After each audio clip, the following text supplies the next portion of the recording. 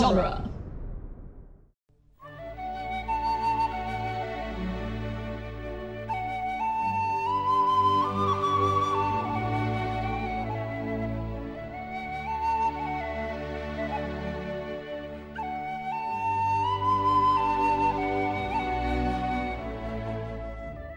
Hello and welcome to Lord of the Rings Minute, the daily podcast where we analyze the movie The Fellowship of the Ring one scared look at a time. I'm Cassandra Fredrickson. I'm Norman Mitchell. And today we'll be talking about minute 118, which starts with Saruman saying, "You fear to go into those mines," and ends with Gandalf asking Frodo, "How's your shoulder?" Yes, in what is the beginning of a very sweet scene between the two that was cut from the theatrical, which is a fairly large portion of tomorrow. So I have always loved the way that this scene is kind of cut together, because the look on Gandalf's face to me has always read almost like he can kind of hear what Saruman is saying. Yeah.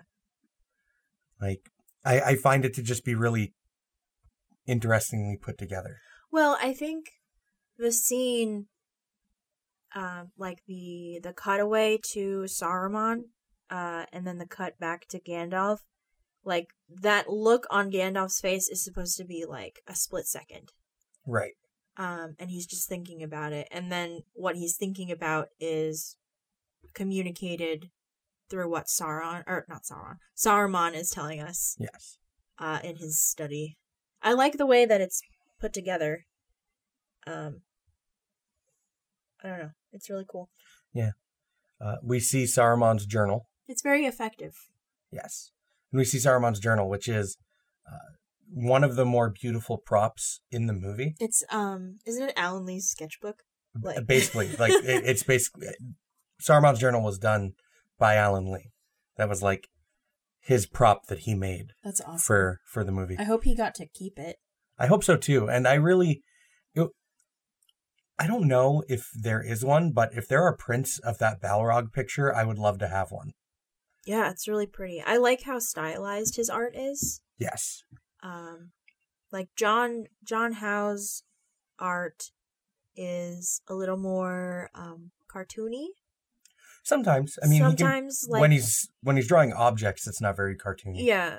The one that I'm thinking of is the hobbits hiding from the Black Rider. Yeah. Image. But anytime, because the fresco, the mural in Rivendell is also Alan Lee. Yes. Right? So I think I like his style a little more. I like the way the lines just kind of flow together, but they're also, like, especially with the Balrog, it's very flowy, but also very angular at the same time. I don't know if that makes sense. No, I like the implication of form in that image. Mm-hmm. It's like, it's a silhouette. It's not really telling you anything about the creature. Right. And I think that that's really cool. It's very evocative. Well, I mean, shadow and flame. Yeah. Like, that... shadow and flame don't have a physical form. Yeah. So I like that. I think the drawing is a better representation of the Balrog than the Balrog that we see in a few weeks. Mm. I might be in the minority in that, but because I like the Balrog effect, and I know that we're getting ahead of ourselves, but I think that this image is a little more evocative than seeing the actual thing moving. Yeah. The problem is that it's really hard to like build a creature that is made of shadow digitally and not make it look like hokey as all hell. Yeah. You still haven't seen Attack the Block yet, but the way they did the aliens in Attack the Block is what I wish they had done for some of the Balrog. Mm. Because the aliens are all practical and they like rotoscoped over it. Freaky. So there's like, they're just like, have you seen a picture of those aliens? Nope. I don't want to spoil it for you then, because that movie is amazing. I don't know why I don't own it yet. But they are really, really, really, really dark. The effect is so good. So, like, my ideal Balrog are those aliens from Attack the Block with, like the fire effect of the Balrog imposed on them. So it's not all digital. They have like a solid practical base that they're working from. Yeah. That movie's so good. Well, I mean, the Balrog is a rendered sculpture and then played around with and moved. Right. They and they based the digital on the sculpture. Yeah. But like the aliens in Attack the Block are a guy in a suit. Yeah. Running around. That's cool. On all fours. And then they do the effect over that. That's cool. I'd dig it. It's so good. But I don't know. That Alan Lee picture is so pretty. Yes. I really like it. He's the one that also does the Hall of Moria, right? The pillars and everything. I'm not sure. Is that I know John Howe did most of the Elven stuff. Okay. So I don't know. I don't remember if Alan Lee did that. I think it's Alan Lee because it's based off that picture of the Fellowship just standing in the middle of this grand hall. Yeah. You know? That's a miniature too that they just digitally repeated. Right. Ad infinitum, or however you want to say that. I'm excited to talk about that scene because Moria. Yeah. It's so good. It's so beautiful. But anyway, I like long story short, too long didn't read. I like this picture. Me too. Is a good picture. I also kind of have a problem with Gandalf putting it all on Frodo. Well, Frodo is supposed to be the leader. Right. He's the ring bearer. He's the one at the greatest risk. It has to be about like what risks Frodo is willing to take, because Frodo, even if this is like kind of a squeezed moment where he's under a lot of pressure to make a quick decision, Frodo has never been one to dismiss warnings or advice from Gandalf ever. Right. So the fact that he's willing to take a risk that Gandalf has basically said, no, we should never do that, I think is a big deal. Because Frodo does understand how important it is that they get this done. And he sees that there's no way they're getting over the mountain. Whereas Gandalf is willing to keep trying to push on over Caradhras. Right, like Sisyphus. Right. Keep rolling that boulder uphill, Gandalf. You'll get there eventually. But, like... I mean, Gandalf is also biased in his assessment here. But he's right. He is right, but he's biased in that he kind of knows that if he goes to Moria, he's going to die. Really? I don't... That's the intention of what they're trying to convey, especially in the beginning of the next minute. They're trying to convey that Gandalf has a personal concern with Moria on top of thinking that none of them will be able to deal with it. Of course, he's correct, because Balrogs are a leftover threat from an age where everything was more powerful. Right. But they're trying to convey this idea that like Gandalf knows that if he goes to Moria, he's going to die. Yeah, I guess so. I always took this scene more of Gandalf knowing what was at stake, but not really knowing for sure if he was going to die. Like, not really knowing for sure either way. Yeah. Because, well, we'll talk about it. Yes. When we talk about the Balrog fight proper, by the time we get there, I'm going to see if I can find some some points of reference from Okay. some other works that have to do with Gandalf kind of knowing that he has to be put through this test and has to die in order to gain his full power. Yeah, to level up. Yeah, basically. Like he kind of knows where he's got to go Yeah. in order to make it through this. This is the Balrog is like his first big test in this time. Okay. Yeah. Okay. That's cool. Yeah.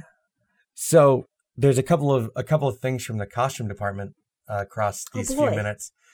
One of which is that they, I don't remember if I mentioned this on Monday, but the wig department absolutely hated all of this with Caradhras because the wigs were wet and clumped in snow every day, and they have to clean them every night and get them ready for the next day. That sucks. Every day. And that there was a lot of talk about whether or not they should get some sort of foot covering, whether it be hand wraps. Protective, like, booties? Yeah, whether it be like hand wraps or little furry boots for the hobbits, for the winter scenes. And Peter Jackson was basically just like, absolutely not the entire time. They did some concept designs, I guess. And I think it's Neela Dixon refers to them as Hobbit Uggs. Little furry boots. Hugs. Aww. Hobbit Uggs. No, Hugs. yeah, hugs. Yeah. Little hugs. Aww. But Peter was even against the idea of like cloth foot wraps. He was like, absolutely not. The hobbits must be barefoot. That sucks. I don't care if their feet are freezing. We have to suffer adhere to for this. your art. That's right. Hobbits are barefoot. Hobbits don't wear foot protecting stuff. They don't wear foot coverings because you have to convey the idea that their feet are tough. So we have to see them in every environment. But, okay. I understand that their feet are tough. But it's one thing to have, like, calluses on your feet and another thing to just completely ignore the cold. Yes. And clearly they're not, like, ignoring the cold because they're, like, freezing. Well, they're in a much colder place than they're used to back in the Shire. I assume it snows in the Shire, considering that not too far to the north of the Shire is a place that is described on some maps as being full of glaciers. So Yeah, it must. But... And hobbits just run around the Shire barefoot in the wintertime. Hobbits are barefoot. They don't wear shoes. Yeah, but, like... I don't know. I am pro Hobbit Uggs. Pro Hobbit Uggs? Yes. I am against the Hobbit Ugg. I'm pro hug. Aw. Now you just make me sound cruel. But I think, like, I don't know. There's a difference between walking around barefoot in the summertime and just not, like, even wrapping your feet up in a shirt. So I had a roommate. Okay. That... Oh, God. Okay, so we're in like central Maine. Yeah. I had a roommate in college who never wore shoes.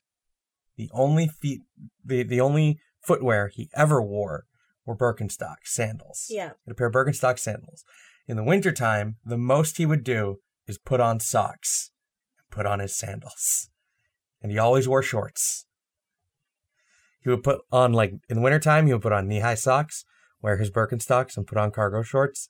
And that's what he did. Oh my Whether God. there was 2 feet of snow outside or it was the middle of summer, sandals, shorts.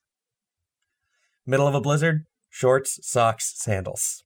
But sandals are still shoes. Yes. But I'm just saying that the cold was not that big of a factor here. He also apparently didn't care if the socks got wet while he was wearing them. That's so uncomfortable. On these leather sandals? Oh, yeah. My gosh. But He'll probably never listen to this, but I essentially just called out my old roommate.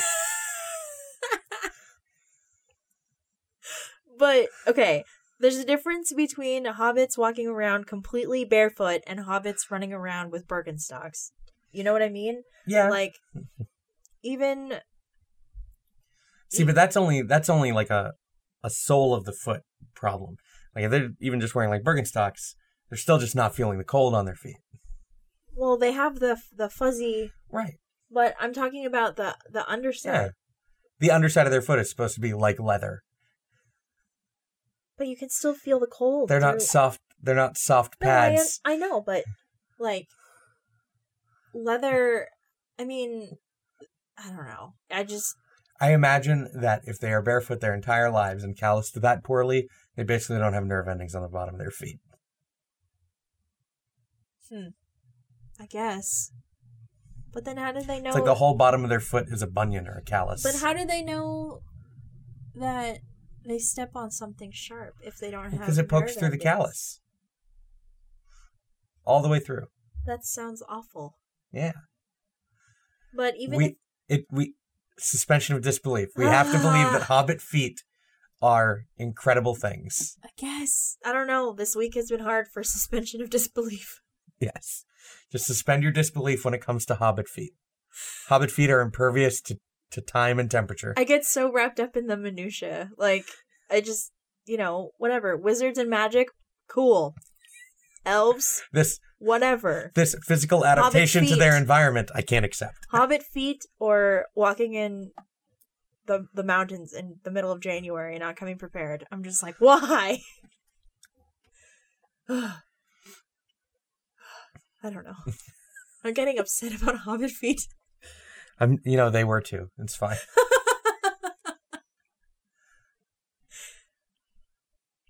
Okay. This will be the death of the hobbits. Yes. I love Boromir. So, yes, I love Boromir too. And this is one of those wonderful moments of humanity. How kind-hearted Boromir can be. I know, especially because we just saw him playing around with Merry and Pippin. Yeah. And when he says that, it focuses on Merry and Pippin. Yes. Which I love. Yes. They go out of their way because of how Boromir ends up and the fact that he saves Merry and Pippin. They go out of their way to make sure that we understand that there is a kinship between Merry and Pippin and Boromir. Yeah. And they do their best to keep him separated from Frodo and Sam. Yeah. Except in scenes where, we need to see them interact to drive tension of his betrayal. Right. Which you'd think, as close as Merry and Pippin and Frodo and Sam are, you might think that wouldn't necessarily work because Frodo and Sam would just be like, can't trust that guy, Merry. Pip, don't trust him. When have they ever listened to Frodo? I don't know. It comes in pints. I'm getting one. Please don't sell them my name. Oh, a Baggins. I know a Baggins. He's literally over there. He's my third cousin on my mother's side. Yeah. Yeah. I mean, he might have been drunk. Also, I think maybe Merry and Pippin are always drunk. Yeah, they always got the munchies. Maybe, Maybe they're always high. Yeah. Well, I mean, they love their mushrooms. I think that also comes from the book, though, because in this, they're all relatively the same age. Sam's a little older. But in the book, Frodo and Sam are much older than Merry and Pippin. Yeah.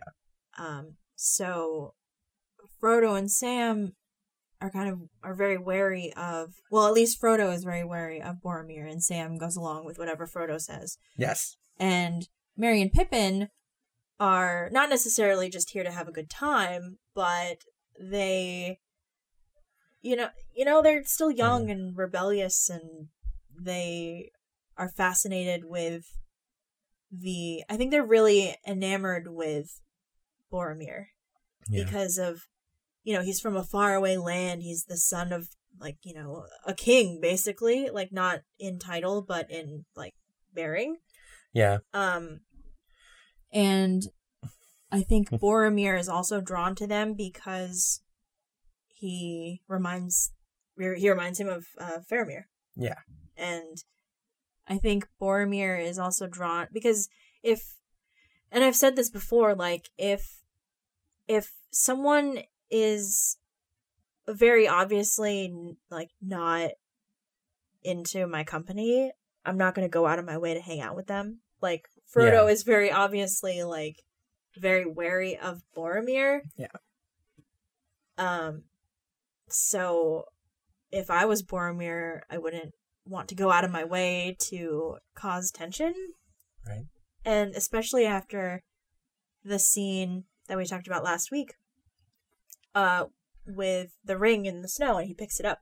Yeah. And then he ruffles Frodo's hair to dissolve the tension, like... Which is very, like, patronizing. Well, yeah, but he sees the hobbits as children. Yeah. Little men to be protected. Right. And Merry and Pippin pretty much act like children. Yeah. So, I don't know. I love Boromir. I think, because Merry and Pippin, like, Frodo and Sam have a mission. Yeah. And Merry and Pippin... Do not? Not yet. They don't really have a mission. They're still looking. Like, they're still, like, they're here, but they're not here. You know what I mean? Like, if you want to talk about character arcs with Merry and Pippin, they, in this story, have yet to each reach, basically, like, their threshold. Right, because at this point, they're just along for the ride. Yeah. They care about Frodo, and yes, they volunteer, but I don't really think I don't think they've fully... Thinking about the whole, like, threshold thing, too, I think that really the only two characters in this movie that have their threshold... three. The only three characters that have, like, a threshold in their character arc in this movie are Frodo and Sam and Gandalf. Yeah. Because Aragorn's isn't... I would argue that Aragorn's isn't even until Return of the King. I don't know. I have to think about Aragorn's... Because Aragorn's story is, like, Frodo's story, like, very... it stretches out over all three. Yeah. But... I think Aragorn's, at least in the movie, is when he lets Frodo go on his own. Which we'll get to in many a fortnight. Man, this minute has spawned some lofty conversation. Well, because we're talking about Boromir again, and Boromir spawns lofty conversation. Boromir, man. But I think Aragorn's like threshold, like, because at this point he's resistant to his destiny, like his legacy, and I think letting Frodo go, he is stepping away from what is expected or wanted by Elrond, and Aragorn knows that he has another purpose, whether it's consciously or subconsciously. Like, he knows that his purpose is elsewhere, so his moment of kind of realizing that is when he lets Frodo go on his own, I think. Yeah, I definitely see that. Like, when I think about his character arc, I kind of imagine his point of no return is, like, really dedicating himself to his destiny and what he's got to do is when he contacts Sauron through the Palantir. Because at that point, there is absolutely no turning back for Aragorn. It's like, I'm coming for you. Yeah. And that's very late in this story. Right. But as far as, like that first hurdle, like that first... like the thing that causes everything else to happen, like, you know, Sam crossing the cornfield, or Frodo deciding to carry the ring. Yeah. I think Aragorn's is when he decides that he's better served elsewhere and not as a ranger. Yeah. Yeah, I see that. I don't really have a good thought of, like, where Legolas's and Gimli's are. I think their character arc is entirely in Two Towers, I think. Yeah. But it's been a while, so. Yeah. Man, every time we talk about Boromir, we just get into in-depth character stuff, which is great. Because Boromir is... there's layers, man. He's, like, you know, Boromir's like an onion.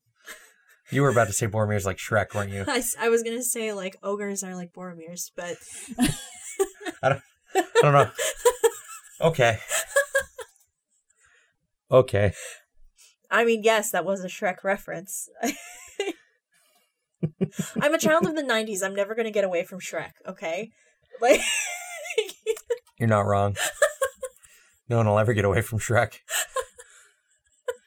It's just a completely embedded part of the internet now. I am a believer. Oh boy. Oh, man.